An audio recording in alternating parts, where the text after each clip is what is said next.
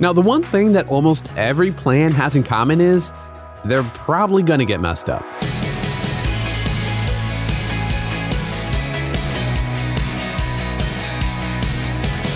Hey, I'm Dylan, and you're listening to Unlocked, your daily key to unlocking God's Word in your life. Now, if you've set a New Year's resolution, how's that going for you? There's a good chance something's already happened to mess up your goals. Maybe you're annoyed or even discouraged about it. But Jesus can still bring good things out of disappointing situations, like we find in today's devotion, Snow Day, by A.W. Smith. When you think about snow days, what comes to mind?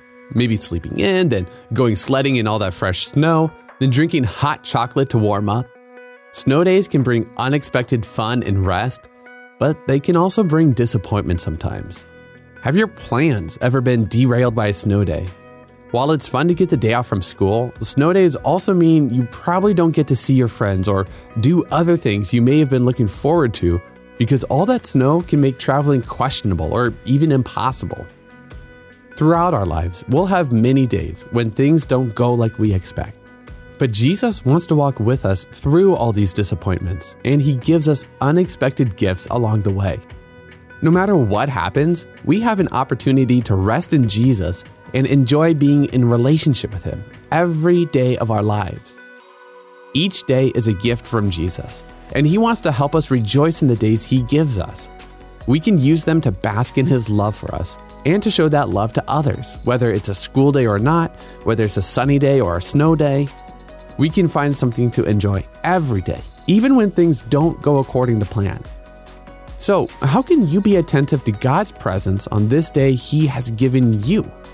What unexpected gifts could He be setting in front of you? May today be a day where you find joy and hope in God's abiding presence and His unchanging love. All right, let's think about this for a second. What things have not gone according to plan today? Consider taking some time to talk to God about your feelings on what's happened. And what are you thankful for today? Where have you seen glimpses of Jesus' presence and love? How would you like to use the remainder of your day?